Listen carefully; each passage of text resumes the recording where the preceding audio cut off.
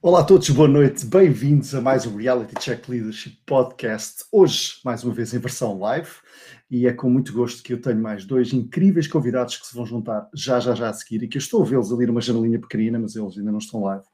Mas obrigado por estarem desse lado, não se esqueçam, passem aí nos comentários, digam onde é que estão, quem são, para onde vão, e juntem-se aqui à conversa que vai ser certamente muito animada. Portanto, vou já chamar aqui para a antena os meus queridos amigos André Marquê e Pedro Torres, meus caros, bem-vindos ao Reality Check Leadership. Como estão? Obrigado, tudo bem? Estão bem? Estão a ouvir bem? Perfeitamente. Então, depois de um dia de trabalho, isto é uma quinta-feira, não é? Mais um dia de trabalho, está tudo fartaram-se de bolir e agora temos aqui uma conversa bem animada para acabarmos a noite. Para relaxar. Exatamente. Olha, meus caros, obrigado, em primeiro lugar, por terem aceito o meu convite e o meu desafio para falarmos aqui de empresas de produto, empresas de serviços, de liderança, enfim, vamos ver para onde é que a conversa nos vai levar, mas o que é importante é que nos divertimos e que as pessoas que estejam lá em casa também se divirtam. E já temos aqui pessoas online, Fontinhas, olá caro amigo, Sérgio Gomes, boa noite caríssimos, isto promete, portanto, expectativas em alta. Expectativas em alta, e acho que vai tudo pedir o dinheiro de volta, pá. É a vantagem que isto é grátis, é a vantagem. Olha, André, Pedro, vamos começar com aquele desafio que eu faço aos meus convidados normalmente, que é um bocadinho conhecermos uns aos outros, para que o nosso vasto auditório também vos conheça. Nós vamos fazer isso através de um pequeno jogo, que eu passo já a partilhar convosco. Deixem-me lá ver se eu consigo partilhar aqui o meu ecrã, se não faço asneira, start screen sharing, e vamos aqui deste lado. Exatamente. Há aqui uma coisa, eu não sei, Pedro, se tu conheces, mas chama-se More Than One Story. Que é um jogo muito giro sobre como é que nós podemos conhecer as pessoas das nossas equipas e as pessoas das nossas empresas. O que é que eu vos vou desafiar? Se calhar começo por ti, Pedro, para me dares um número entre 11 e 60. 32. 32. Então bora lá. Vamos aqui ao 32.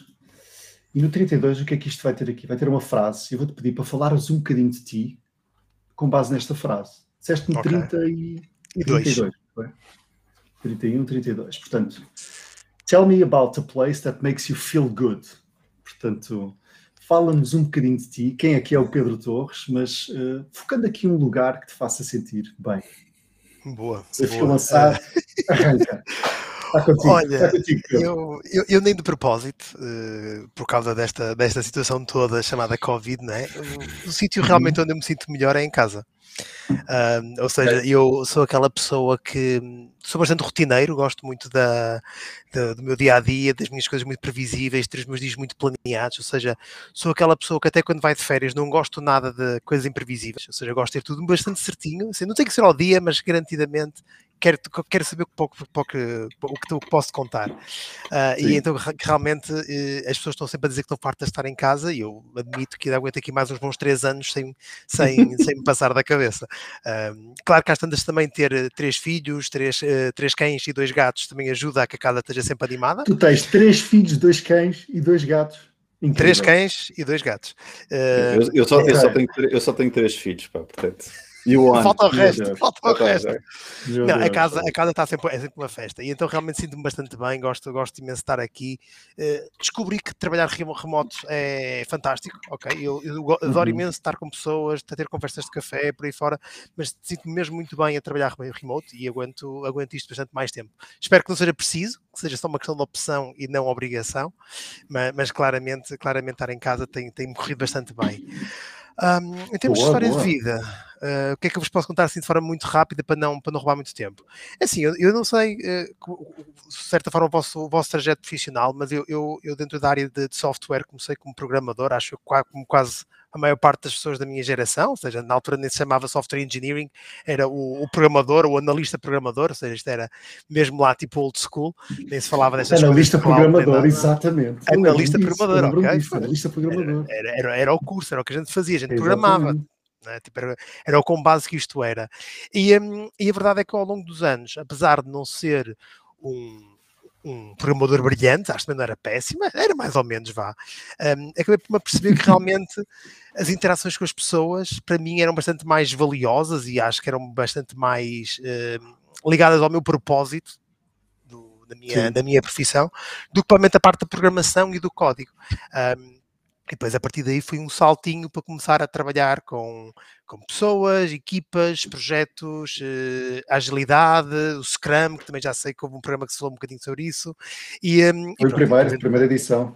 É verdade. E, entretanto, depois cheguei onde cheguei, acabei por ficar como diretor de engenharia de 2 empresas realmente que são super interessantes aqui em Portugal, a Talkdesk e agora a Salsify, e pronto, e a verdade é que olhando para trás, acho que a carreira tem-me corrido bastante bem. Nasceste aonde, Pedro?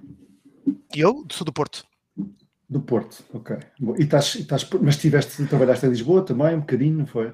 Sim, não, ou seja, a minha história, eu sou um bocadinho salta-pocinhas, ou seja, eu comecei a minha carreira no Porto, em 2005 desci para Lisboa, para começar a trabalhar, porque em 2000 e poucos não havia emprego no Porto dentro da nossa área, para esquecer, sim, não havia nada disso. Okay? Os serviços vinham todos cá para baixo, para trabalhar nas bancas, nas seguradoras, era tudo em Lisboa. Sim. E entanto mudei-me para cá, depois acabei por mudar para Londres, onde tive um período de tempo bastante curto, voltei para Porto, e agora por causa da Salsify vim para Lisboa.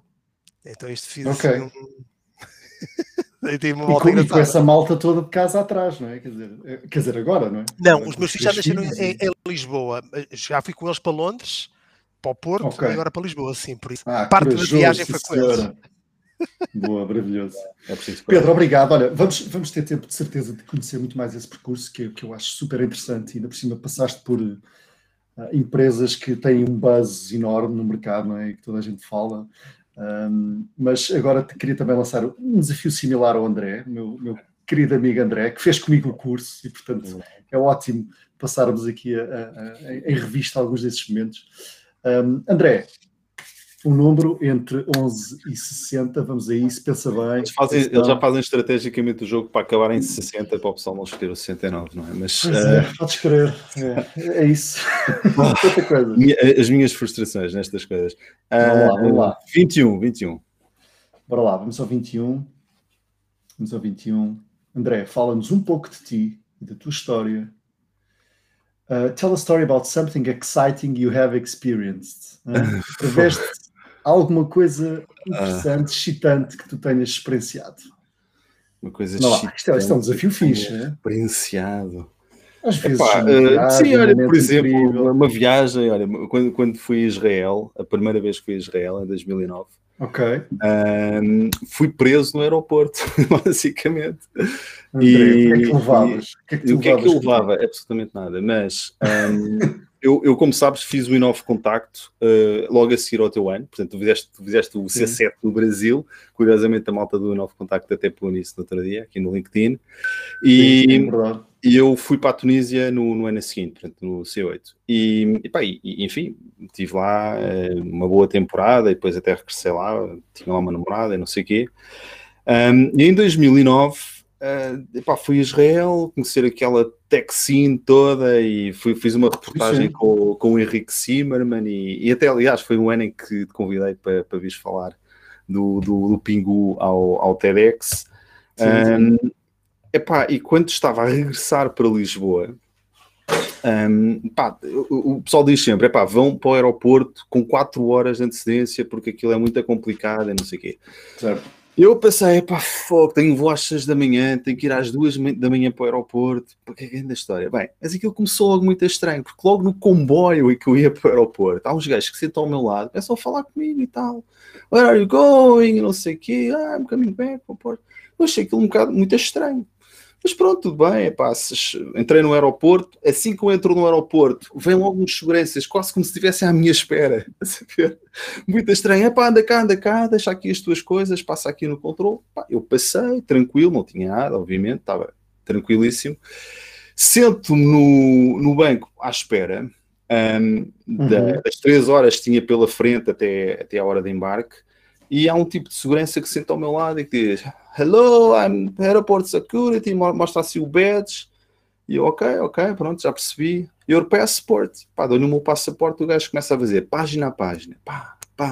E de repente, vê lá o carimbo carimbo de um país árabe, não sei o que o gajo. É lá, my friend, come with me. Começa a fazer a pergunta, where are you coming, where are you going, with whom have you stayed, o que é que você teve aqui a fazer, e não sei o quê. Epá, eu quase nem conseguia responder, epá, pronto, ok, estive ali com um amigo e não sei o quê. Já estava a transpirar por todo lado, entro numa sala, pá, a sala era literalmente, sei lá, 9 metros quadrados, só com o gajo. Eu pensei, bem, vou ser espancado aqui, meu, já não é hipótese, o que é que eu faço à minha vida? O gajo disse, olha, começa a tirar aqui as coisas todas, tira saco, tira mochila, pá, e eu, ok, não tenho aqui nada. O gajo, what are you doing? Não sei o que, pá, tal, trabalho numa empresa. E o gajo, are you an engineer? E eu, não, I'm a marketing guy, porque na altura eu trabalhava como assistente product manager já. Marketing? Sim. Ok. O gajo deu-me o passaporte. Disse, marketing já não interessa. És demasiado estúpido para ser terrorista, estás a ver? Eu pensei, ok. Epá, e acho que, pronto, ainda bem que respondi marketing, se era engenheiro ou uma coisa assim do género, se calhar ainda lá estava. E já estava com o voo, já estava atrasado, numa daquela história toda, mas depois os gajos foram impecáveis, levaram-me tipo num fast lane, passei por à frente de toda a gente, literalmente, e deixaram-me literalmente à porta do avião. Portanto, levaram-me até à porta do avião, pensava, pronto, já vou perder o voo, acabou, mas não, eles nessa situação foram impecáveis. Mas pronto, foi ali um misto de super alívio e ao mesmo tempo sentir que não estava qualificado para ser terrorista, que é um bocado um atestado de estupidez, mas pronto. Mas eles têm uma fama incrível de basta olhar para as pessoas e saber imediatamente o que é que está ali a acontecer. Sim. Nunca fui a Israel, mas sei que é um país incrível para visitar. Olha, André, e fala-nos um bocadinho como é que tu entraste nesta área da gestão de produto. Como é que eu trabalhava no engenheiro de telecom, não é? Sim, exato. Informática. Exatamente. Trabalhava na altura na Nokia Siemens. E na Nokia havia uma equipa de produto. Essa equipa de produto, eu adorava o que os gajos faziam. Não sei, quando entrei lá, não fazia a mínima ideia do que era produto. Isto já foi em 2007, 2008. E achei, fantástico. Isto é o dream job. Pois os gajos fazem coisas, já não são engenheiros, não batem código. Eu desisti de bater código na aula número 3 ou 4, em que eu lembro perfeitamente deste momento. Eu era colega do Luís e estávamos nas aulas de introdução à programação, eram aulas práticas, e o Luís, as primeiras aulas, acho que também não estava a entender aquilo. Eu esqueço, eu estava completamente destruído. E eu pensei, pronto, este gajo aqui também, estou nulo como eu. Mas há um dia que ele vira para mim e diz, André, não, eu tenho que me concentrar, eu agora vou mesmo aqui, vou mesmo aqui fazer isto a sério. E eu disse, pronto, eu agora estou sozinho. eu percebi que ele tomou a escolha consciente de querer fazer aquilo. Mas eu claramente rapidamente percebi no curso que não era essa a minha vocação. André, olha aqui, está aqui um colega, alguém que... É o Sérgio Gomes. Aqui regularmente o Sérgio a dizer aula do Sequeira, eu acho que ele tem razão. Curiosamente, sim, eram as aulas do Sequeira, mas não foi nas aulas do Sequeira. As aulas práticas eram com outro professor, que já não lembro bem como é que ele se chama. Pedro, nós tivemos um professor, não sei se provavelmente não conheces, mas é o professor Sequeira, que é um professor que tu davas-lhe o código impresso e ele compilava na cabeça. Eu olhava para as folhas e compilava automaticamente, e nós ficámos assim, o que é que está a acontecer? E ele, isto não funciona, isto funciona, isto tem um erro, e nós ficámos, para nós ele era assim, um personagem incrível naquela altura. E pronto, e foi na Nokia Siemens que eu percebi que havia a profissão. Eu tentei entrar em Product Management na Nokia Siemens, mas não vi hipóteses, e fui para a WIT Software. A WIT Software é uma empresa de Coimbra, uma software house que tem uma certa dimensão hoje, e foi aí que me iniciei. Foi em 2008, foi um ano fantástico para te iniciares em mobile apps. Foi o ano de lançamento do iPhone, portanto bebi muito daquela primeira vaga de aplicações para mobile e trabalhávamos muito nisso, e a partir daí tem sido um contato. Depois fui para a Huawei, e acabei depois por fundar a BTI, onde trabalhámos muito mais numa ótica de fomento de startups, mas também, de certa forma, muito ligados ao produto. E vocês os dois já tiveram ambos, parece uma experiência interessante na área das startups.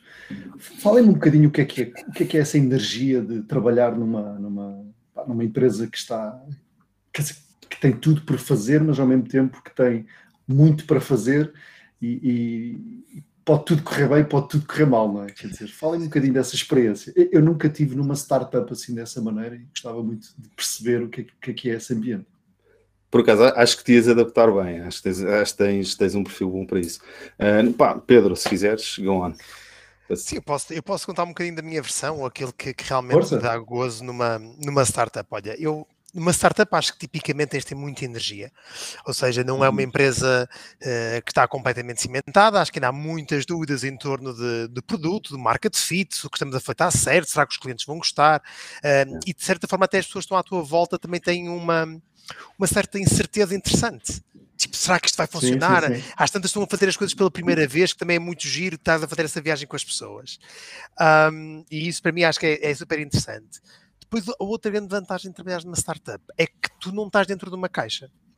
Ou seja, quando trabalhas numa grande empresa, vamos chamar assim, tu tens a função de Product Manager, por exemplo, olhando aqui um bocado para a questão do André. Isto quer dizer que tu só vais ser mesmo Product Manager. Tu vais estar lá durante 3 anos, se não fores promovido, só vais mesmo ter aquelas funções. Estás dentro de uma caixa.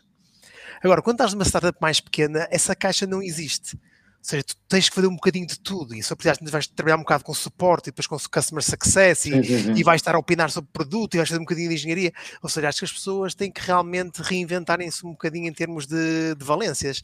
E isso acho que dá... E dá uma aprendizagem enorme, não é? E dá uma aprendizagem também incrível. É fantástico. Os dias tens um desafio diferente para resolver e completamente fora e sabes do que há normal. espaço, percebes, Luís? Há espaço para fazer isso, porque tipicamente numa empresa qualquer já tens a pessoa que está a tratar das carreiras, tens outra pessoa que trata de outra coisa qualquer. Numa startup, como não há ninguém dedicado para esses processos, toda a gente acaba de certa forma por poder contribuir, o que faz o dia-a-dia muito mais desafiante e engraçado, eu acho. E tu, André, conheceste tantas startups, fomentaste tanta criação de startup, não é? É verdade, e acho que ainda continuo, acabei de ver umas aulas disso, mas dás aulas, não é? Dás aulas agora, sim, agora, por curiosidade? Dou aulas em vários sítios, dou aulas no ISEG, dou aulas na Católica, dou aulas ligadas a produto, a digital product e também ligadas a empreendedorismo. Mas enquanto empreendedor, eu acho que tive essencialmente 3 experiências. Fui sócio familiar de uma empresa de família, que não correu bem. Fui cofundador da BTI. Faz parte. Fui cofundador depois da BTI e depois fui fundador de uma pequena startup tecnológica que também não correu bem, e agora sou sócio-gerente de uma consultora de inovação. E aqui está a correr bem porque eu sou, sou o sócio único, não posso chatear com ninguém, a não ser comigo próprio. Pode ser ti próprio. Está a correr bem há cerca de 6 ou 7 anos, sim. Pelo menos até agora. Maravilha. Não fomos à falência, mas as histórias que eu tenho de empreendedorismo, tenho uma história ultra traumática de ter sido sócio de uma empresa tecnológica logo a seguir à BTI, em que tivemos 6 meses, quase 6 meses fora de Portugal, em que apesar de estarmos a cumprir alguns checkpoints, estávamos a ser aceitos nas aceleradoras mais ou menos boas da vida, tínhamos acabado de ser aceitos no Startup Shield, que é um programa de aceleração engraçado e que também dá alguns perks. Correu tudo mal, ou seja, a minha experiência foi traumática no sentido em que eu acho que o Pedro falou um bocadinho enquanto employee numa startup. Acho enquanto sócio ele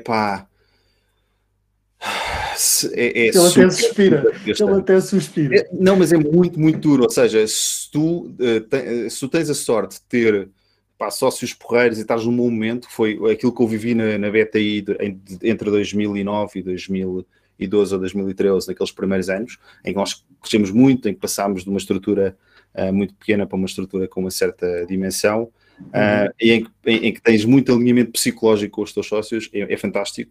Quando esse alinhamento psicológico não existe com os teus sócios, é extremamente desgastante. Claro. Não sei, há quem diga que isto é como um casamento, um bad marriage, um mau casamento, um bom casamento. Eu acho que é essa a relação. E só que o problema é que num casamento eventualmente divorcias-te, e numa empresa muitas vezes isso nem sequer é possível, ou é muito complicado, a não ser que digas, ok, está aqui, vou-me embora, etc. Portanto é isso. Eu acho que é super, super duro, ok? Sim. Deixa-me chamar aqui alguns comentários que já estão aqui a chegar. Olha, está aqui o Edgar Ramos, que imagino que tenha sido algo que o Pedro estava a dizer, e que ele usa a expressão espetacular que é o PPTO, não é? Que é o pau para toda a obra. Já o FTW, eu não sei o que é que significa. É for the win. For the win. Ok. Estou sempre a aprender. E também temos aqui o João Vitor Gomes Rebelo, que partilha que, André, posso dizer que aprendi bastante há muitos anos quando ganhámos o Lisbon Startup Weekend com a Traffic Patrol. Olá, João. O projeto não avançou, mas aprendemos bastante com a experiência. Portanto, o pessoal a partilhar claramente que, de facto, estar numa startup dá uma vibração e uma energia interessante. Sim, essa energia, isso é super verdade, ok? Quando as coisas... E depois é um bocado... Às vezes é um bocado bruxedo, às vezes há negócios que dão super mal e depois há outras coisas que estão super bem e tu nem sabes bem porquê. A sensação que eu tenho às vezes é, quando as coisas correm bem, parece que tu estás a roubar doce às criancinhas, estás a ver? As pessoas estão a enviar dinheiro para a conta bancária e tu uau, o que é que se passa aqui? É um bocado essa sensação. Não, tu aí pensas, o que é que está a acontecer? As duas coisas acontecem, tanto pode, de género, passam dias e tu não vendes nada e tu pensas, meu Deus, isto nada funciona. E quando as coisas correm bem, também tens esse sentimento de impostor, não é? Do género, eu estou a roubar dinheiro às criancinhas, do género, o pessoal manda guita, o que é que eu faço para merecer isto? Às vezes isso também acontece. Pelo menos comigo já aconteceu umas quantas vezes. Boa, olha, obrigado por terem partilhado essas experiências. Olha, eu agora queria falar um bocadinho, ligar aqui um bocadinho com o tópico que é um tópico que acontece muito, e que eu ao falar com as equipas e com as pessoas, por vezes noto que há muitas dúvidas e questões sobre isto, que tem a ver com o facto de nós trabalharmos ou não numa empresa que é uma empresa exclusivamente de serviços, uma empresa exclusivamente de produto, uma empresa que é um misto. E em Portugal, eu acho que, pelo menos durante longos anos, nós éramos sempre tínhamos um ecossistema de serviços, não tínhamos um ecossistema em que nós fazíamos produtos, claramente havia alguém que fazia os produtos no mundo e depois nós fazíamos aqui alguns desenvolvimentos, estávamos suporte, fazíamos customer success. E eu recordo numa conversa contigo, André, uma vez ali no LX Factory, em que nós organizámos os 10 anos de curso, achou? É verdade. E eu lembro-me de tu partilhares muito que nessas idas a Israel, que eles tinham uma mentalidade muito diferente, que a mentalidade deles era product, e que isso trazia vantagens diferentes. Podem-me falar um bocadinho disto, ou seja, quais é que são para vocês as principais diferenças dentro deste tipo de empresas e se vocês já veem em Portugal esta área de product development a ser muito mais desenvolvida do que era antigamente? Acho que o Pedro está claramente, teve claramente essa experiência. Ele teve na Talkdesk, que é uma empresa de produto, claramente, e mesmo a Saucify também é uma empresa de produto, apesar de não ser tanto quanto eu sei, não é uma empresa portuguesa. Não, uma empresa americana. Pronto, sim. Então, eu acho que a Cristina Fonseca deu uma entrevista há pouco tempo à Visão e acho que ela basicamente pôs isto em palavras que eu próprio dificilmente conseguiria dizer melhor. Porque o que ela disse foi: Portugal tem uma economia muito frágil, muito baseada em serviços, margens baixas. E essa é uma das coisas que nós devíamos, enquanto país, tentar mudar. Ok, até aí acho que estamos todos de acordo. Precisamos de uma economia que seja baseada em criação de valor, que não seja só uma economia de serviços. As empresas tecnológicas podem ter aqui um papel importante, porque as margens de desenvolver e comercializar software são muito mais interessantes. Agora, o que ela vai dizer a seguir é que eu acho que é elucidativo. Isto é muito melhor do que sermos uma economia de serviços que vende minutos. Há 50 anos vendíamos minutos de fábricas, produzíamos para as grandes empresas e multinacionais, nomeadamente no norte do país, como sabem. Vendíamos minutos de operários fabris. Hoje em dia, vendemos minutos de mão de obra altamente qualificada, como a do Pedro, ao sermos centros de serviços de algumas multinacionais que se instalam cá, ao sermos os operadores de call center dessas mesmas multinacionais. Eu acho que ela não quis ofender ninguém com esta ilustração.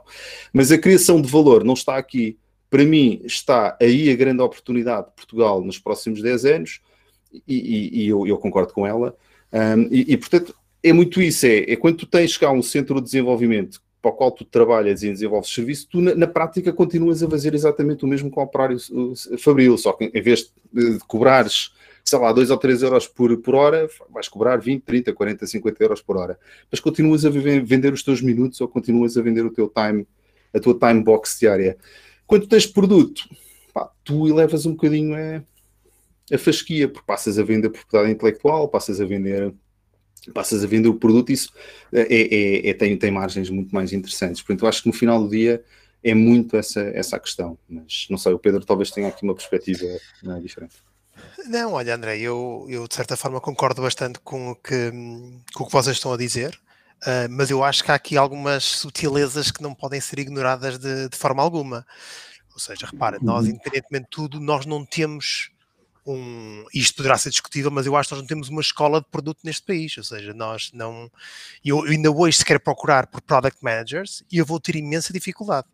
Ou seja, acho que nós fazemos um excelente trabalho de formar engenheiros de software, engenheiros disto, engenheiros daquilo, professores, médicos, you name it, mas acho que temos uma enorme dificuldade em criar pessoas que pensam produto. Né? E então daí realmente acho que nós caímos um bocadinho para o default, que é vamos fazer serviços. E claro que o serviço é interessante, porque os salários em Portugal são relativamente competitivos ao resto da Europa, realmente sabemos o que estamos a fazer e então tornamos-nos como um mercado bastante apetecível. Agora, vamos ver uma coisa, que é assim, repara, a própria Cristina fala deste exemplo, mas o caso da Cristina é um milhão, não é? Ou seja, portugueses que conseguem sair de Portugal, e repara que não há coincidências, saem de Portugal para fazer provar um produto, não é? E eu arrisco-me aqui a dizer a vocês os dois que se a Toque 10 não tivesse saído para São Francisco, a Toque 10 possivelmente hoje não era nada, ou era talvez 1/1000 daquilo que seria hoje. Ou seja, eu acho que nós também temos aqui uma característica que acho que temos um mercado muito pequeno que não consegue consumir estas coisas, não é? Ou seja, e tu vês bem que há empresas de produto nacionais que não têm metade de uma projeção, ok? E eu não vou estar a dizer nomes porque não quero mesmo que ninguém fique malindrado, mas tu tens empresas que fazem produto em Portugal, mas realmente o targetela, vamos dizer, é, por exemplo, sei lá, restaurantes. Não escala, não é? Repara, eu para vender o meu produto em restaurantes, sei lá, as tantas tenho ali uma margem, ou até tem mesmo uma população-alvo deste tamanho. E nos Estados Unidos, se resolver fazer a mesma coisa, só às tantas. No meu estado, não é? E eles são não sei quantos, só no meu estado tem muito mais. Ou seja, eu acho que nós também temos realmente características difíceis de arrancar com o produto, não é? É verdade, ainda bem que falaste desse exemplo. Mas se tu bem sabes que o CEO ou ex-CEO da Talkdesk era um israelita, e ele dizia uma coisa muito engraçada, uma vez que fui lá, penso que na altura ainda lá estavas, e ele dizia-me, o Tiago, na altura já lá só estava o Tiago, Cristina já tinha saído, o Tiago é mais israelita do que eu. O que é que ele queria dizer com isso? Não, o que é que ele queria dizer com isso? Epá, Israel é ainda mais pequeno que Portugal. Israel tem 8 milhões de habitantes, é do tamanho do Alentejo, é Trás-os-Montes e pouco mais. Trás-os-Montes, pá. Não, Trás-os-Montes e pouco mais, em termos de dimensão. Não estou a menorizar Trás-os-Montes. Antes pelo contrário. Epá, e no entanto, aquela malta mete-se no avião e vai vender. Aliás, não há nenhuma startup israelita que seja criada para vender em Israel. Nenhuma, quer dizer, nenhuma, hoje em dia nenhuma, não é? São todas feitas. E qual é o primeiro mercado que aqueles gajos olham? Não é para Londres, não é para a França, não é para a Europa, é quase sempre para os Estados Unidos e hoje em dia cada vez mais para o mercado asiático também. Eu acho que o grande mérito da Cristina e do Tiago foi esse, foi terem tido também coragem de dizer, epá, vamos para o avião, vamos para a 500, vamos conhecer o ecossistema americano e não ficaram aqui naquela luta do maior da minha aldeia, como muitas vezes acontece. E o Tiago é mais israelita do que muitos israelitas, dizia-me ele, porque é um gajo super ambicioso. Eu acho que muitas vezes falta isso. Tenho uma pergunta, genuinamente, é uma pergunta, não é retórica. Quantos alumni como tu, da Talkdesk, é que saíram da Talkdesk para criar uma startup ou fazerem uma spin-off? Ou seja, eu acho que isso é um problema, porque tu podes dizer, epá, não há aqui grande escola de produto, não há aqui grande escola disto, mas eu acho que também não há muita ambição. E hoje em dia, destas escolas, e a Talkdesk para todos os efeitos é uma escola, como há outras, como há a Critical Software, onde o Luís trabalha, etc., a malta acomoda-se facilmente, epá, estou aqui porreiro, estou a ganhar os meus 3K ou 4K por mês, estou aqui a fazer tranquilo. E isto, num ecossistema como o israelita, esquece, os gajos têm o problema contrário. Os gajos não conseguem reter as pessoas na empresa, porque a malta, assim que percebe como é que aquilo funciona, querem fazer a sua. Querem montar a sua própria empresa. E depois há um efeito multiplicador. Aqui não, há um efeito de uma certa acomodação, sobretudo quando o mercado está porreiro. aquilo que aconteceu em 2010, 2011, quando houve o colapso no mercado e a malta teve que se mexer, deu origem a uma série de startups, a Unbearable, a Landing, mas também a Uniplaces, a própria Talkdesk e por aí fora. Porque a malta, pela primeira vez, as consultoras não estavam a contratar. Muitos dos empregos que o pessoal tomava como garantidos não estavam lá. Não foi opção, foi quase obrigação, ou era tipo as talvez das... Certo? Mas sabes que eu também acho que há falta de apoios para as startups, tu achas que não? Ou seja, eu quando vejo também muitas rondas de financiamento e tudo que nós temos cá em Portugal, parece-me que, sei lá, que é bastante mais simples de criar uma startup lá fora, com o tipo de mercado que podes endereçar, com o tipo de dinheiro que podem investir em ti, a pensar, ok, olha, vou meter aqui 15 milhões, logo sei o que é que dá nisto, e às tantas estou aqui em Portugal, para levantar uma ronda desse género, tens que já ter aqui uns números completamente Pedro, diferentes. A beleza disto hoje é que tu podes precisamente levantar a ronda onde tu quiseres. Repara, a malta da Fidzai acabou de levantar 200 milhões, quase todos provenientes dos Estados Unidos. A Talkdesk, as últimas rondas têm levantado nos Estados Unidos. A Unbearable, as últimas rondas têm levantado quase todas dos Estados Unidos. Ou seja, eu acho que fazer o chorinho, aqui o mercado é pequeno, aqui a Portugal Ventures, não sei o quê, é cada vez menos verdade. Eu acho que, genuinamente, até porque mesmo o ecossistema português, se tu quisesses sair da Salsify e com o teu pedigree de conhecimento, quisesses montar uma startup, abrias muitas portas. Eu acho que muito pouca gente, era preciso ser um bocadinho malucos, um bocadinho estúpidos para não perceber quem é que tinham à sua frente e o potencial que... enfim, de qualidade da equipa fundadora que poderiam ter. Não sei quem é que trazias depois para essa equipa. Isso. Claro. Bom, vamos deixar a conversa por aqui. Não queremos destruir empresas agora. O Pedro não. Queremos criar empresas, Luís. Queremos criar empresas. Mas eu acho que nós temos que fazer esta questão, não é? Mas sabes, André, isso é muito giro. Há uma coisa interessante. Sabes que eu estou ligado a esta criação de centros nearshore em Portugal já há muito tempo.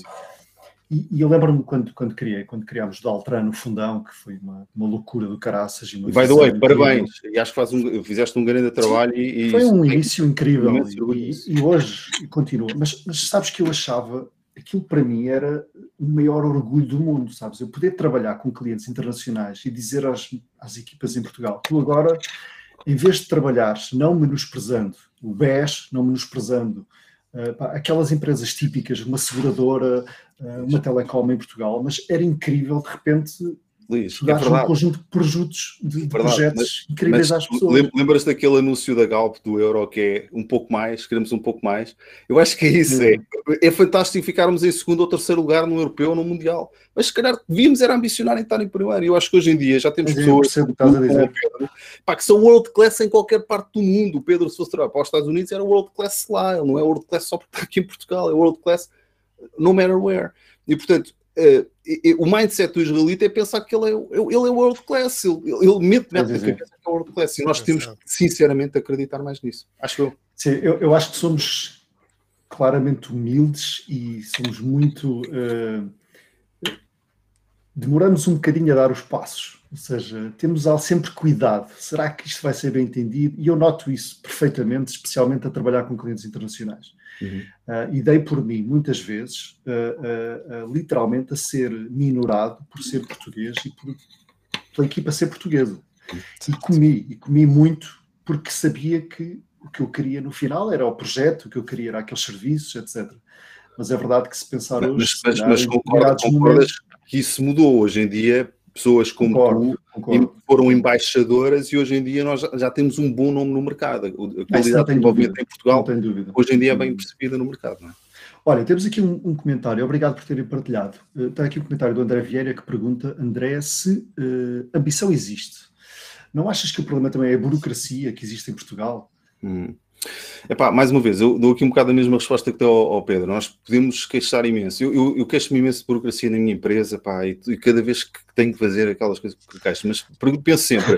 Até põe na cara cada vez que tenho que fazer. Pronto, qualquer pessoa que seja um microempresário sabe as dores e os pães, mas penso, por cada André há um Nuno Sebastião que com as mesmas condições, e por acaso eu não sei se viram um comentário do Nuno Sebastião, ao Ministro da Economia, aquela boca, não é, que ele deu no Twitter, que é capaz, apesar de tudo, é capaz de superar, e portanto, sim, concordo, há imensa burocracia, mas também acho que isso não é isso que limita sinceramente as coisas, porque empresas como a Autodesk, empresas como a OutSystems depois acabam por fazer uso daquilo que é a infraestrutura global e montam as suas operações onde essa burocracia essencialmente é menos pesada.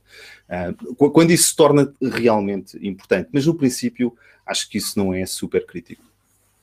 Boa, obrigado. Olha, eu agora, porque a conversa já está a ir para a política e eu não quero que isto vá para a política todo, eu quero que isto venha à terra e gostava de falar convosco de um dos tópicos de paixão que eu tenho, que tem a ver com a gestão de equipas e com liderança, e gostava de recentrar um bocadinho a conversa no que é trabalhar numa empresa de serviços ou numa empresa de produto, vamos dizer, numa OutSystems, ou trabalhar numa empresa de serviços como uma consultora que presta serviços para o mundo todo. Na vossa experiência, os perfis são diferentes das pessoas que trabalham nestas empresas? Estou aqui todo desfocado, não sei bem porquê. Foca-te, pá, foca-te. Mas a gente vê bem. Pedro, queres... Completamente. E Pedro, já tiveste muita coisa diferente.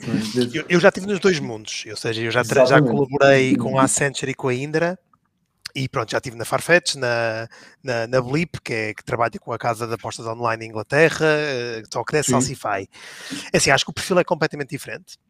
Muito, mesmo muito diferente, ou seja, eu imagino que um consultor para prestar serviços tem que, às tantas, ter bastante menos, e sem ofender ninguém obviamente, mas não tem que ter tanta habilidade em termos da programação propriamente dita, e tem que ser alguém muito mais ligado a cliente, a processo, a análise, também tem que ter ali um je ne sais quoi de comercial. E aí, para mim, isso é o perfil, é aquela pessoa que anda com um fato, uma gravata. Estou a pensar muito nos tempos da Accenture, ok? Que até havia dress codes. Toda a gente. Toda a gente dress code, ok? Tudo muito direitinho. Sabes, Pedro, desculpa interromper, mas tu sabes que eu tive 6 meses na Accenture num projeto em que nós tivemos, isto é uma realidade, porque fiz muitos amigos nessa altura, em que nós estávamos a trabalhar para o Fundo Social Europeu, em VB6, uma coisa assim muito tamanhosa, e então estávamos à volta de uma mesa gigante, 20 e tal pessoas, todas de fato e gravata, numa sala, e eu só pensava... Sem distanciamento social, não é? Esquece lá isso. Mas continua, mas sim, essa visão... Não, mas é exatamente essa imagem. Essa imagem está completamente correta. Evoluiu bastante. Sim, acredito que sim, mas depende. Acho que depende bem um bocadinho da consultora. E eu, para mim, acho que não só as pessoas são diferentes, ou seja, acho que no produto tens de ser alguém muito mais hardcore em termos da tua engenharia, mas eu, de certa forma, a grande diferença que eu vejo entre essas duas empresas é que, enquanto no produto as coisas perduram, ou seja, estás a fazer um produto e o produto não vai embora se o correr bem, não vai embora ao fim de 3 meses ou 6. E então acho que existe um mindset para a durabilidade que tu numa empresa de serviços não tens. Até porque tipicamente há muita coisa que tu fazes, entregas e partes para a próxima. Então é tudo muito mais efêmero, é tudo muito mais naquela questão de entregar uma vez, entregar bem e está feito, né? Enquanto tu, numa empresa de produto, tu vais estar a mexer no teu produto todos os dias durante um ano a fio, né? E não és tu e mais 200 pessoas à tua volta. Então que cuidados é que tens de ter em relação a isso? E então acho que é um desafio completamente diferente realmente da pura prestação de serviços. Certo. André, gostavas de complementar? Sim, eu acho que há ainda, se calhar, uma terceira linha, que são, de certa forma, os centros de competência que nós cá em Portugal temos cada vez mais. Na prática, as pessoas desenvolvem produto, mas desenvolvem produto para outros, ou seja, na prática para outras empresas. E aí, o que é que eu te posso dizer? Concordo com tudo o que o Pedro disse. Mais uma vez, acho que empresas que desenvolvem produto para outros, e penso muito nestes centros de competência que têm aparecido aqui em Portugal nos últimos anos, sobretudo na indústria automóvel. Até que ponto é que nós podemos beber isso, estás a perceber? Até que ponto é que isso de facto é capacitador de um certo novo músculo nas nossas equipas, e E a minha grande preocupação, que acho que o Pedro também já falou disso, tem a ver com capacitar as pessoas para a área de produto, e por isso é que nós lançámos há coisa de um ano com a Católica uma pós-graduação em Product Management. Não havia nenhuma pós-graduação em Digital Product Management em Portugal, com o André Albuquerque da Kits e ex-Uniplaces, ex-Google. Estamos a lançar cursos de Product Management com a Wild Code School, que é uma coding school francesa que também não tinha oferta de Product Management nos seus campos internacionais. Portanto, tinha oferta de engenharia, oferta de front-end, oferta de data, mas não tinha product. E o tema de produto está cada vez mais quente e, portanto, eu acho que é importante também deixar só essa nota, que hoje em dia este tema claramente é muito mais falado, está muito mais presente e não estava há uns anos atrás em muitas das empresas. Eu não sei até que ponto é possível produtizar empresas que se viciaram em serviços. Estás a perceber?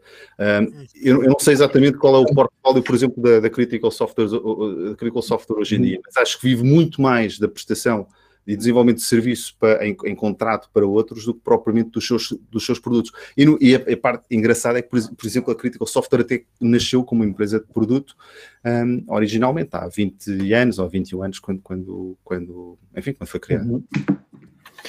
Olha, obrigado por terem partilhado. Olha, está aqui o João Rebelo que diz ownership do que se está a fazer. Portanto, é verdade, quando nós trabalhamos numa empresa de produto, à partida temos uma noção de que o impacto que vamos ter não é um one shot, não é uma coisa que eu faço por este projeto e que eu sei que se cá voltar daqui a 3 anos esse projeto já está deprecated, portanto já foi feito uma tonelada de coisas em cima, e de facto quando estamos a olhar para produto é diferente.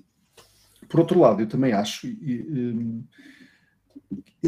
que há alguma percepção incorreta às vezes por algumas pessoas e por alguns engenheiros e consultores de que o outro lado é sempre melhor do que o meu, não é? Portanto, eu acho que há valências interessantes em ambos os lados, porque quem vai para produto também tem aquela noção que vai ser um LA incrível e de repente está há um ano a fazer um módulo do mesmo produto. E também se pode tornar secante, também se pode tornar desafiante, porque não fazemos coisas diferentes. E eu acho que há valências em ambos os lados. Eu lembro-me quando comecei a trabalhar que podia ter escolhido na altura entre a Altran e a Portugal Telecom. E o meu pai dizia-me: Luís, Portugal Telecom, Luís, é um trabalho para a vida. Quer dizer, e eu comecei a pensar naquilo e de facto, eu vou para Portugal Telecom e vou lá ficar, se tudo correr bem, e pronto, e que faço o meu percurso na Portugal Telecom, na altura que era ali no Tagus Park, ou então vou para uma consultora e nunca sei o que é que me vai acontecer, porque posso estar 6 meses num projeto, 6 meses no outro. E eu acho que para quem quer ter experiências diferentes e momentos diferentes e de vez em quando está a falar para um cliente inglês, depois está a falar para um cliente francês, e eu acho que a área da consultoria e dos serviços também é uma área de crescimento incrível, e eu gostava só de dar essa nota porque nem tudo é bom e nem tudo é mau em ambas as áreas. Sim, é aquela velha piada que se costuma dizer: o que é que as empresas de serviço querem ser? Querem ser empresas de produto. O que é que as empresas de produto querem ser? Querem ser empresas de serviço. E hoje em dia tens cada vez mais serviços produtizados, não é? Ou seja, a maior parte das empresas em legacy que estavam a fazer produtos one shot, hoje em dia vivem cada vez mais de serviços produtizados. Basta pensar que a Apple hoje em dia, mais de 20% da sua faturação já vem de serviços produtizados, como o Apple TV, como o Arcade, etc. E mais, os serviços produtizados da Apple já vendem mais do que qualquer outra linha de negócio, incluindo o iPhone, ou os Macs, ou os iPads, ou o que seja. Bom, olha, temos aqui uma pergunta do Sérgio que nos pergunta: não acham que esses centros de serviços também permitem às empresas disponibilizar a utilização de novas e mais interessantes tecnologias do que a trabalhar para um serviço para um cliente em Portugal? Ou seja, até que ponto esses centros também estão a trazer competências diferentes, tecnologias diferentes, etc. Assim, acho que depende também um bocadinho do cliente, não é? Que vais apanhar pela frente, não é? Mas eu diria-te que sim, que acho que a tua probabilidade, a partir do momento de estar a trabalhar para uma empresa no estrangeiro, que à partida poderás realmente ter acesso à tecnologia e à inovação que aqui em Portugal poderá não estar tão disponível. mas sei lá, mas não vejo isso como sendo uma relação direta, ou seja, acho que podes perfeitamente estar a trabalhar num centro de serviço e estás num projeto secante, como diz o Luís, em que tens até uma tecnologia um bocadinho mais retrógrada, mas pronto, mas é do cliente e há que trabalhar e tem que ser feito, não é? Por isso não admito que aqui fica um bocadinho dividido. Sim, eu acho que essa é uma das grandes vantagens, ou seja, estes centros de competências são ótimos. Eu acho que é muito melhor termos estes centros de competências e termos esta malta empregada aqui do que não termos. Para mim é inquestionável. E isto dá-nos exposição a uma série de novas tecnologias, de metodologias de trabalho, até clientes internacionais e essa rede internacional que tu falavas há pouco, Luís.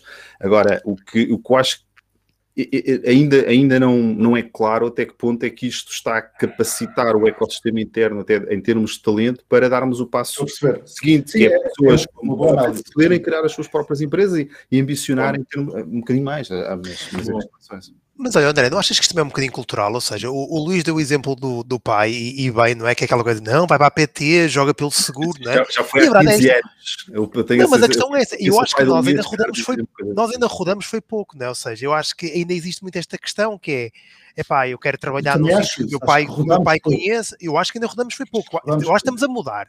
Mas acho que ainda há muito aquela coisa de eu quero trabalhar na Sonai porque o meu pai sabe o que é Sonai, não sei, por exemplo, sei lá, o meu pai sabe lá o que é Salsify, né? E o meu pai, se pensar nisso, fica com um coitado, não é? Ele não conhece isto lá nenhum. Mas as coisas estão a mudar. Pedro, certo, eu acho que o que este último ano e meio mais trouxe foi esta coisa do VUCA, não é? Não podes ter nada como garantido, não podes ter nada como realmente certo, porque tu não sabes se uma epidemia, se vem, whatever, não é? Eu por acaso, um amigo meu, que se calhar o Luís também conhece, que é o Pedro, também quando acabámos o curso, o gajo, não, eu quero trabalhar para a Cisco, pá, porque eu na Cisco sei que se apresentar o meu cartão, toda a gente se conhece, eu não quero trabalhar nunca para uma empresa que ninguém sabe o que é a empresa. E a parte de gira é que a Cisco fez um layoff, ele foi com um layoff e entretanto foi para outra empresa super conhecida, essa outra empresa um mastodonte da indústria também fez um layoff, ele também foi com o layoff, portanto tu não podes, o simples facto de trabalhares numa empresa grande e achares que tens uma certa segurança de emprego, isso não, é cada vez menos verdade também, não é? É verdade, tens razão. Completamente de acordo. Olha, sabem o que é super interessante? Eu ontem fui pela primeira vez desde o desconfinamento a uma esplanada e bebi uma Imperial que me soube pela vida. Ai, imagina. E, portanto, a sério, e há coisinhas que são incríveis que nós achávamos que dávamos por garantidas e que a verdade é que agora conseguimos aproveitar de uma forma diferente. Portanto, esse VUCA é uma realidade incrível hoje, à data de hoje. Olha, nós não temos muito mais tempo, mas ainda temos aqui 10 minutinhos. Há aqui o Edgar que mais uma vez volta ao tema, que é falta ensinar o que é produto em Portugal, nas universidades, nos cursos. Está-se agora a fazer, não é? Sim, tá. Eu posso dizer... O André deu o exemplo, não é? Não, eu posso dizer até mais, que o Luís também conhece um professor que nós tivemos, que é o Miguel Dias, que é, pá, se tens o Sequeira de um lado, digamos que o Miguel Dias estava no quadrante oposto nessa relação, mas são professores que nos marcam indelevelmente, ok? E o Miguel Dias vai lançar agora um curso, precisamente, um curso de licenciatura, não é uma pós-graduação, não é um mestrado, é um curso de licenciatura de Software as a Service, será a primeira licenciatura especificamente orientada para produzir engenheiros para serviços de Software as a Service e vai ter uma cadeira de Product Management que eu ajudei a montar no novo campus do ISCTE, onde eu e o Luís estamos, que vai ser em Sintra. Portanto, o Sintra vai abrir um novo campus universitário e, portanto, eu acho que estão a aparecer coisas novas e espero que cada vez mais as universidades ajudem a trazer novas formas, mesmo as universidades incumbentes, mas hoje em dia tens coisas como a Escola 42, cá em Lisboa, e estão a aparecer novos formatos, não só universitários, mas de ensino superior, que eu acho que estão cada vez a dar mais resposta a essa questão. Inclusivamente empresas grandes como a Talkdesk e outras têm cada vez mais escolas internas de academias de treinamento de produto para os seus próprios quadros, e isso também é uma resposta super válida. Mas olha, mas atenção que acho que ainda há muito para fazer, não é? Porque certo. eu só a cometer uma pequena inconfidência, eu quando estive na Talkdesk houve muito Product Manager ou eventual Product Manager que iam lá e que estavam-se a candidatar e não querendo ser minimamente pedante, mas para mim uma das coisas que são tipo o arroz com feijão de uma pessoa que gosta de produto, que trabalha na área de produto, é saber o que é um MVP. E eu arrisco-me a dizer que mais da metade dos candidatos, quando eu perguntava o que era um MVP, diziam eu não faço ideia. E eu ficava tipo completamente incrédulo de género. Eu há 10 anos, quando fazia essa pergunta, o pessoal respondia o Most Valuable Player. Certo, não é? Player, não é? Ou seja, são coisas que são completamente básicas. Pois, exatamente, da NBA, não é? Porque assim, são coisas que estão tão básicas, é tão um arroz com feijão, não é? O bread and butter de um PM, que quando eu ficava a olhar para pessoas que ficavam assim meio perdidas a olhar para mim, eu dizia, epá, não pode ser. E eram candidatos a sim, exatamente. Não era a pessoa que serviu a Imperial ao Luís. Estamos a falar de candidatos a apresentar-se para Product Manager e que tinham alguma experiência. Ou seja, eu depois também acho que nós próprios, e não sei se é dos portugueses, ou há muita gente que também não investe em si, não é? Porque assim, a mim também houve muita coisa que não me ensinaram. Eu resolvi foi aprender. Pá, o que é que isso implica? É que eu, em vez de não estou a ver Netflix, estou a ler um livro, estou a ver um podcast como este, estou-me a educar. Estás e acho que também falta o Productized, tipo essa coisa. Acho que também falta-nos um bocado esta questão, que é, eu acho que nós também muitas vezes as pessoas gostam de se acomodar e é esperar que a empresa guie a nossa formação e a nossa educação. E a verdade é só uma, é que é assim, nós somos o nosso melhor produto. Não é o produto que nós fazemos numa Talkdesk ou na Salsify. Nós próprios somos o nosso melhor produto. É aquilo que nós podemos oferecer. E então, nada melhor do que estar à final. E isso é que é também aquele mindset que às vezes nós não temos. Não é? Temos o mindset, acabei o trabalho, agora é os filhos, depois a seguir vou ter que relaxar um bocado. E depois quando estás por ela, passas meses sem sequer evoluir, sem aprender, sem te tornar mais sofisticado. E isso também acho que acaba por nos prejudicar a todos, não é? Eu acho que pegando no que tu disseste, Pedro, que é incrível, eu digo isto a muita gente que trabalhou comigo, que nós temos 30, 40 anos, normalmente, especialmente nestas áreas tecnológicas com quem nós trabalhamos, é mais ou menos esta faixa, entre os 25 e os 40, e eu começo a pensar, mesmo alguém que tenha 40 anos, como eu, por exemplo, eu ainda vou trabalhar pelo menos mais 26 anos da minha vida. E, portanto, nós temos de ter uma noção muito clara de que se eu vou trabalhar mais 26 anos da minha vida, de alguma maneira, eu não posso ficar parado à espera que a empresa decida o que é que eu vou fazer, o que é que eu vou aprender e para onde é que eu vou. Eu percebo que para um perfil mais júnior, alguém que esteja a entrar, que é ótimo ter essa guidance, não é? Mas à medida que tu cresces, tu tens de definir e tens que estabelecer o teu caminho. E, portanto, sim, se tu passas o tempo todo a ver Netflix e pronto, e não fazes nada. Mas, Luís, uma coisa que eu reparei aqui no perfil do Pedro foi que ele fez um curso acho que foi no MIT, este ano de 2020. Durante a pandemia, não sei se vocês repararam isso nos perfis de LinkedIn, dos vossos amigos, conhecidos, etc. Mas acho que houve imensa gente que aproveitou para fazer cursos no Udacity, para fazer cursos online, eu acho que isso é talvez uma das boas coisas que tenha acontecido nesta pandemia. Foi muita gente, de repente, parece que acordou para isso. O medo é um motivador, não é? A verdade é essa. As pessoas ficaram muito desconfortáveis e acho que houve aqui um quebrar da inércia, não é? Sim. E por isso eu acho que é super importante que toda a gente nos está a ver e que trabalhe e que queira crescer e evoluir, que perceba e que tenha esta noção de que essa evolução não é dependente da empresa. E cada vez há menos desculpas para isso, não é? Porque há tanta coisa hoje em dia tão boa e com tanta qualidade, e muitas dessas coisas super acessíveis, quer dizer, não precisas gastar 10 mil euros para fazer uma formação, não sei, CTO. Tu com um orçamento simples, podes perfeitamente, excelentes cursos de MVP com 50 euros para ter as coisas ótimas. A doméstica, por exemplo, tiveram um monte a dizer que custa 9 euros por mês ou 9 euros por curso, quer dizer, tem cursos brutais. É só procurar, é só de facto ter vontade Boa, olha, últimos 6, 7 minutos, mas também podemos, não é por mais 2 minutos ou menos. Olha, tenho aqui o Álvaro Santos. Álvaro, grande abraço. Álvaro, que trabalhou comigo na Unit 4, que também volta um bocadinho atrás à questão do branding das empresas grandes, como a Amazon e Google, que falam muito desta questão da segurança e do foco. A Mónica, que nos está a ouvir também. Olá, Mónica, diretamente do Reino Unido.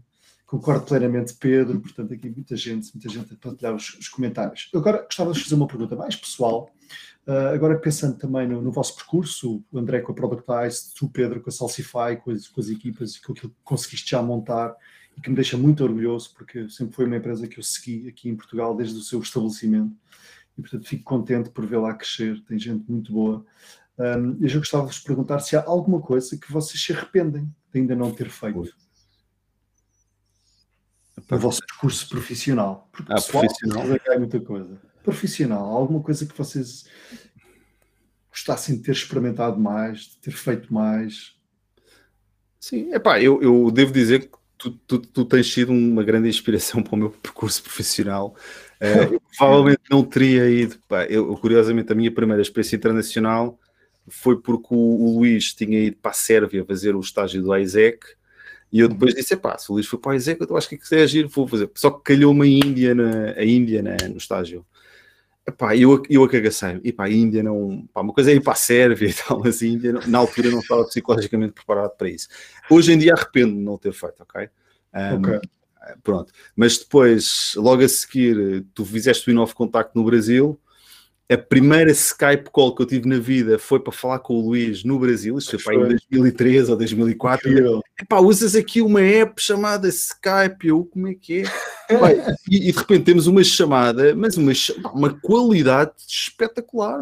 Pensei, isto é brutal. E na altura não havia ADSL, não havia nada. Era tudo modems, não é? E o Luís estava no Brasil, disse, não, tens que fazer isto, isto é da fixe, estes gajos pagam bem, e pronto, eu fiz o Inove Contacto, fui parar à Tunísia, de maneira que fui parar ainda por cima para a EFASEC. Depois voltei para Portugal e arrependo-me um bocadinho eu de certa forma acho que fui um bocadinho vítima do meu próprio sucesso profissional, porque como tive sempre a sorte de dar em empregos relativamente bons em multinacionais, etc., nunca tive, se calhar, aquela necessidade de ir lá para fora e procurar outras oportunidades. Quando tu, por exemplo, foste para Bruxelas, foste na altura para... acho que quando tinha ali aqueles 20 e tal, 30 e tal, rapazes, solteiro e bom rapazes, tenho pena de não ter feito uma experiência internacional mais longa, mais diversificada. Espero ainda, se calhar, como tu disseste, trabalhamos até aos 66, espero ainda na minha segunda vida profissional, eventualmente, para se fazer uma paragem. O Pedro levou 3 minutos para Londres. Não? Pois, exato. Eu acho que é preciso imensa coragem. Não sei como é que consegue estar em casa e ainda não ter aparecido aí um puta a agarrar não sei o quê. Já estão deitados. Tem uma jaula onde ele está e, portanto, ninguém pode entrar na jaula. Não, estou bem resguardado. De cães, gatos, de tudo. Coisa que não te arrependas ou que gostasses de ter feito e ainda não fizeste? Olha, eu vou-te dizer de uma coisa que me arrependi de ter feito.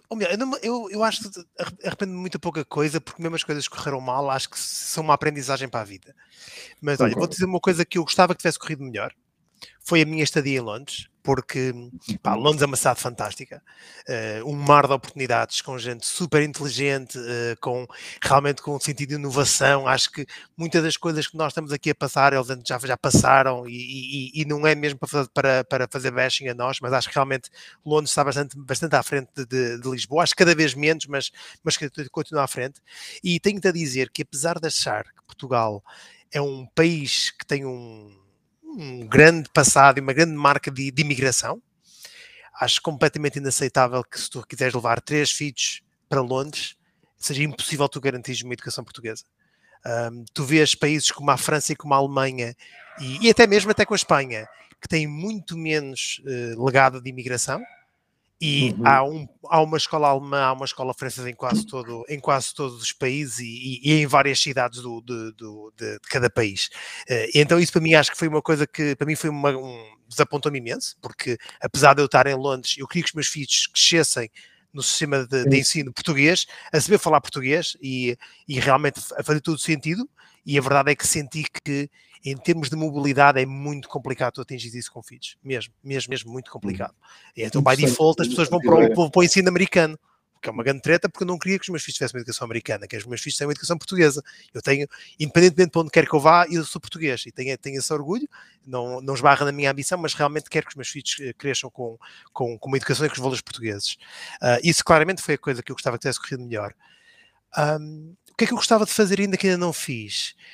Olha, tenho-te a dizer que Nós três agora temos um momento de Kevin Bacon, que é vocês dois estudaram juntos no ISCTE e eu tirei o mestrado no ISCTE também. Verdade. Ok, ou seja, eu sou do Porto e tirei o mestrado no ISCTE. É for the win, Luís. Exato. Completamente. E admito que quando tirei o mestrado tinha a ambição de dar aulas na universidade. O que eu sei que é bastante complicado de ligar imagina um emprego das 9 às 6 com aulas de universidade e por aí fora. Acho que é um grande desafio. Nevertheless, acho que ainda está na minha bucket list. Ou seja, antes dos 66, não é? Na idade das nossas reformas, ainda gostava de dar uma perninha. Será mais para 80, mas tudo bem. Acho que o Luís vai se reformar a fazer o podcast, ok? Ele mais 2 anos e pode dedicar só aos podcasts. Não, eu tenho planos, tenho outros planos. Eu acho que tudo faz sentido, acho eu. Pelo menos tento que as coisas que façam tenham alguma direção. Se não, olha, experimento. Eu gostava de vos perguntar uma outra coisa ainda, que tem a ver com... Quero voltar um bocadinho às pessoas. Quais são as qualidades que vocês precisam, que vocês gostam de ter com pessoas a trabalhar convosco? Portanto, tu, Pedro, tu trabalhas numa área de engenharia, portanto, tu imagino que trabalhes com developers, testers, pessoal de DevOps. Só que isto são características técnicas. Quais são as características humanas que tu precisas em alguém na tua equipa? Sim, se eu tivesse de dizer uma, claramente é empatia. Ou seja, acho que na área em que eu trabalho é muito natural que as pessoas sejam bastante mais frias, né? Porque vem tudo muito mais da área científica, está tudo muito mais ligado aos computadores e às máquinas, e então sinto que realmente que quando tu tens as valências todas da parte da engenharia e ainda te preocupas com as pessoas e te consegues relacionar com elas e consegues ajudá-las e pôr-te na posição delas, acho que isso para mim é meio caminho andado para te tornares uma superstar dentro da indústria, porque é um gap gigantesco que existe. Ou seja, há mesmo uma grande diferença entre trabalhar numas áreas onde realmente há um calor humano fantástico, um privilegiar de comunicação, mas na minha área em particular acho que ainda existe uma grande escola de estamos aqui todos a falar e a definir uma estratégia, é tudo perder tempo, temos é que andar aqui a programar, diga-me o que é que tenho que fazer que eu faço. Ainda há bastante esse tipo de mindset, não é todos, estamos a mudar também. Claro. Mas ainda há muito este mindset e o mais sou super inteligente e se tu não és tão inteligente como eu, não vou sequer perder tempo contigo. Ok, e assisti a vários episódios interessantes desse género. Por isso, eu para mim, empatia e realmente preocupar-te com o próximo está no meu topo de preferências de qualidades humanas. Obrigado, Pedro. André, do teu lado, que privilegias? Eu gosto muito de fome de ambição, ou seja, sobretudo quando tens uma equipa de founders, se eles não tiverem muita fome, não tiverem muita vontade de ir a jogo, de ir à procura, de fazer crescer, isso falha. Mas depois há o outro lado da moeda, não é? Que é, se essa mesma pessoa não for muito honesta, não tiver, ou seja, se deixar ficar completamente absorvida pela sua ambição e não for capaz de perceber que acima da ambição tem que estar, enfim, eu vou-te chamar de honestidade, a falta de se calhar de melhor adjetivo. Eu acho que isso é super importante, porque, enfim, na minha vida, enquanto co-founder, etc., eu tenho-me apercebido que se estás com pessoas honestas, mas também não tens fome, elas não têm fome, tu estagnas, não resulta, tu estás a sensação que tu andas ali, mas és o único a querer comer, estás a perceber? Isso é muito, muito complicado. Mas também se estás numa equipa em que todos têm muita ambição, mas todos querem comer uns aos outros, e infelizmente isso também acontece com muita frequência, é um ambiente muito mau e rapidamente... Me fizeste lembrar, vocês viram da Netflix o documentário do Jordan, dos Bulls? Não, ainda não. Ainda não, mas gostava de ver. Vejam isso, porque quando falas de fome, André, que é o Michael Jordan, é a expressão máxima da fome, e é incrível como ele consegue, ou como ele conseguia espicaçar toda a gente para ser melhor. Era extraordinário.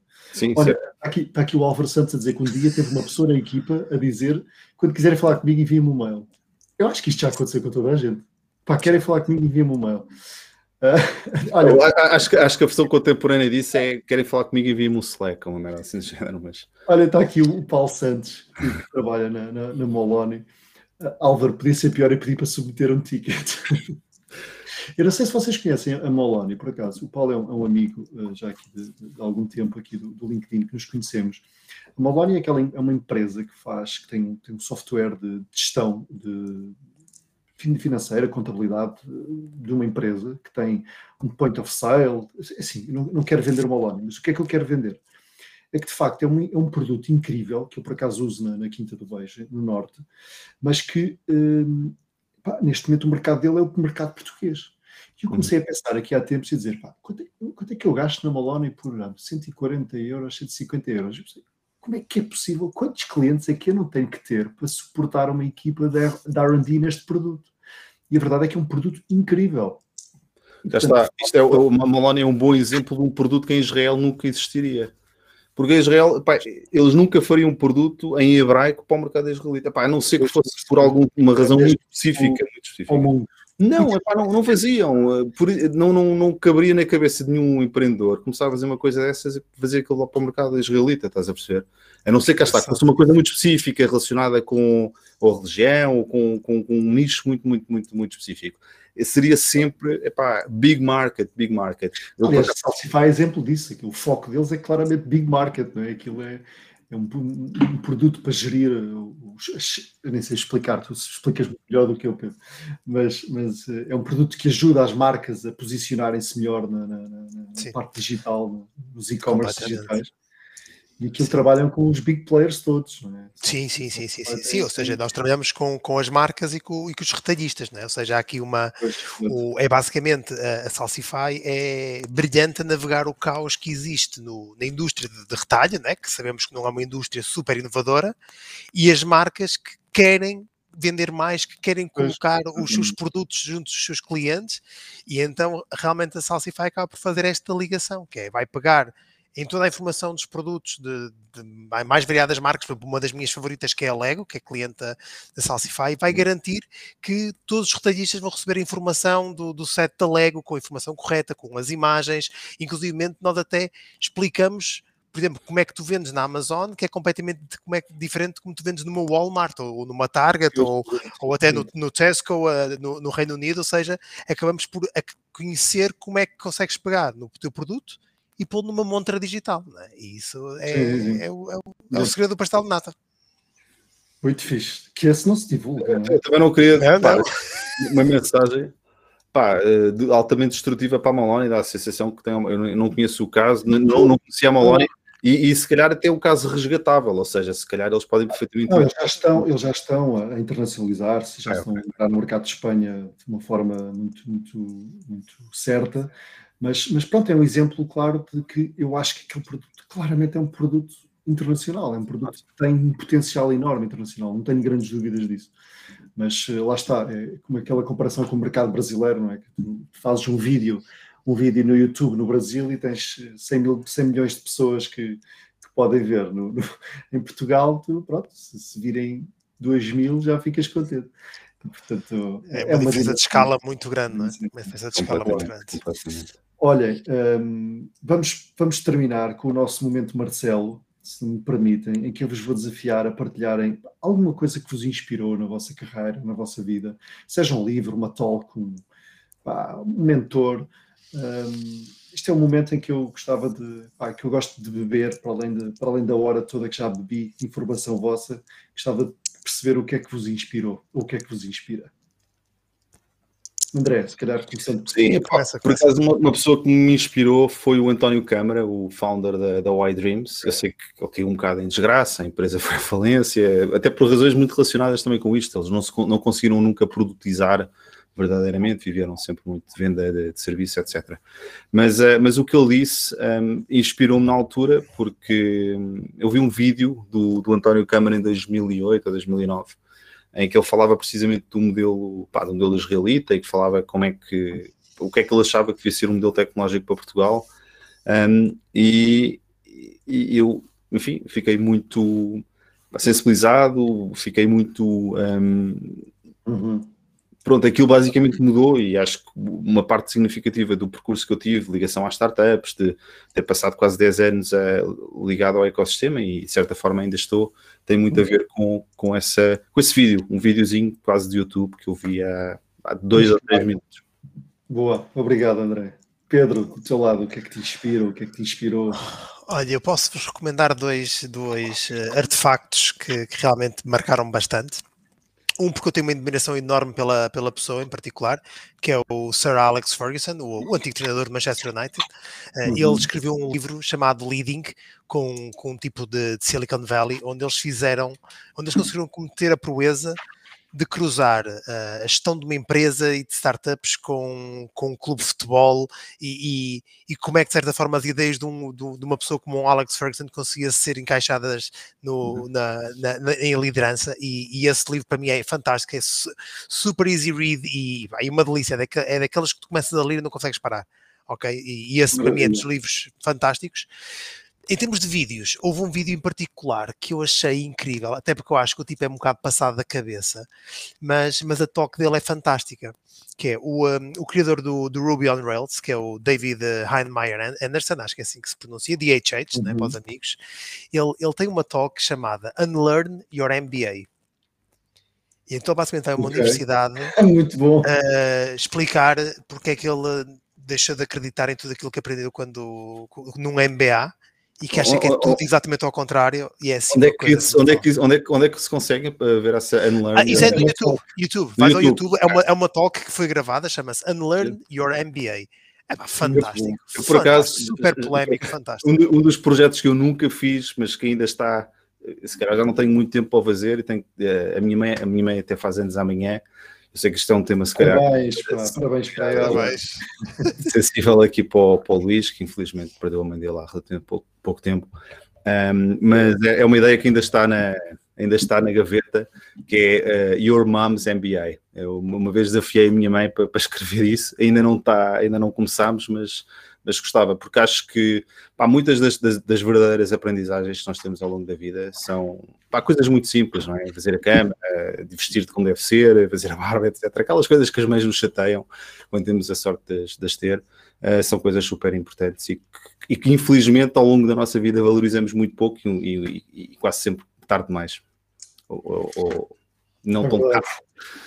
Enfim. Olha, Pedro, obrigado, André, por teres partilhado isso e pela menção. Pedro, há bocado tu disseste uma coisa que, quando falavas do Alex Ferguson, que me lembrou outra. No meu último podcast, no último live, o João Almeida, que trabalha na Purple, uma empresa que trabalha aos propósitos de outras empresas, ele falou-me de uma referência incrível que eu também aproveito para partilhar convosco. Há um hospital no Reino Unido, pediátrico, que tinha feito tudo o que era possível imaginar para aumentar a eficiência e a qualidade da forma como trabalharam. E por mais que tentassem, não conseguiam mais. Então o que é que eles fazem? Tem um programa em que chamam organizações, empresas de áreas completamente distintas para beberem um bocadinho do que se faz no hospital pediátrico e darem informação e ajudarem de alguma maneira a dar uma visão diferente. Há um que ainda não vi, ele diz que acho que isto é uma talk também, em que ele fala que nesse hospital pediátrico chamaram a equipa de mecânicos da Ferrari de Fórmula 1. Então que os gajos chegam lá e com a experiência que têm, naquela rapidez e minuciosa e eficiência de forma como trabalham os carros, que conseguiram propor um conjunto de alterações que tiveram um impacto direto. Portanto, quando tu dizes juntar estas áreas diferentes, é exatamente isto, que é, nós nem imaginamos o que conseguimos beber e aprender e evoluir quando juntamos coisas diferentes. Improváveis, não é? Completamente. Ótimo livro, Pedro, very inspirational, diz a Mónica. Carolina Messias também diz excelente referência. Meus caros, está na hora, estamos com 1h14, portanto passamos 14 minutos do meu objetivo. Mas deixámos aqui livro, deixámos literatura, vídeos, uma série de referências. Tudo. Graças ao Pedro. Foi uma ótima forma de terminar e eu gostava muito de terminar agradecendo-vos. E espero sinceramente que possamos beber uma Imperial, uma esplanada um dia destes. Porque quando quiseres, Luís. Tenho conhecido pessoas incríveis e sabia que o André conhecia, mas sabia, Pedro, que seria incrível conhecer-te e portanto agradeço a minha disponibilidade. Desejo-vos aos dois todo o sucesso do mundo e fiquem bem. Quem estiver aí desse lado, obrigado e façam aí um subscribe no canal do LinkedIn ou do YouTube e juntem-se a nós, porque vão haver muito mais conversas no futuro. Bom. Um abraço, pessoal. Fiquem bem. Tchau, Luís. Um abraço. Obrigado, adeus. Tchau, Pedro. Tchau, tchau.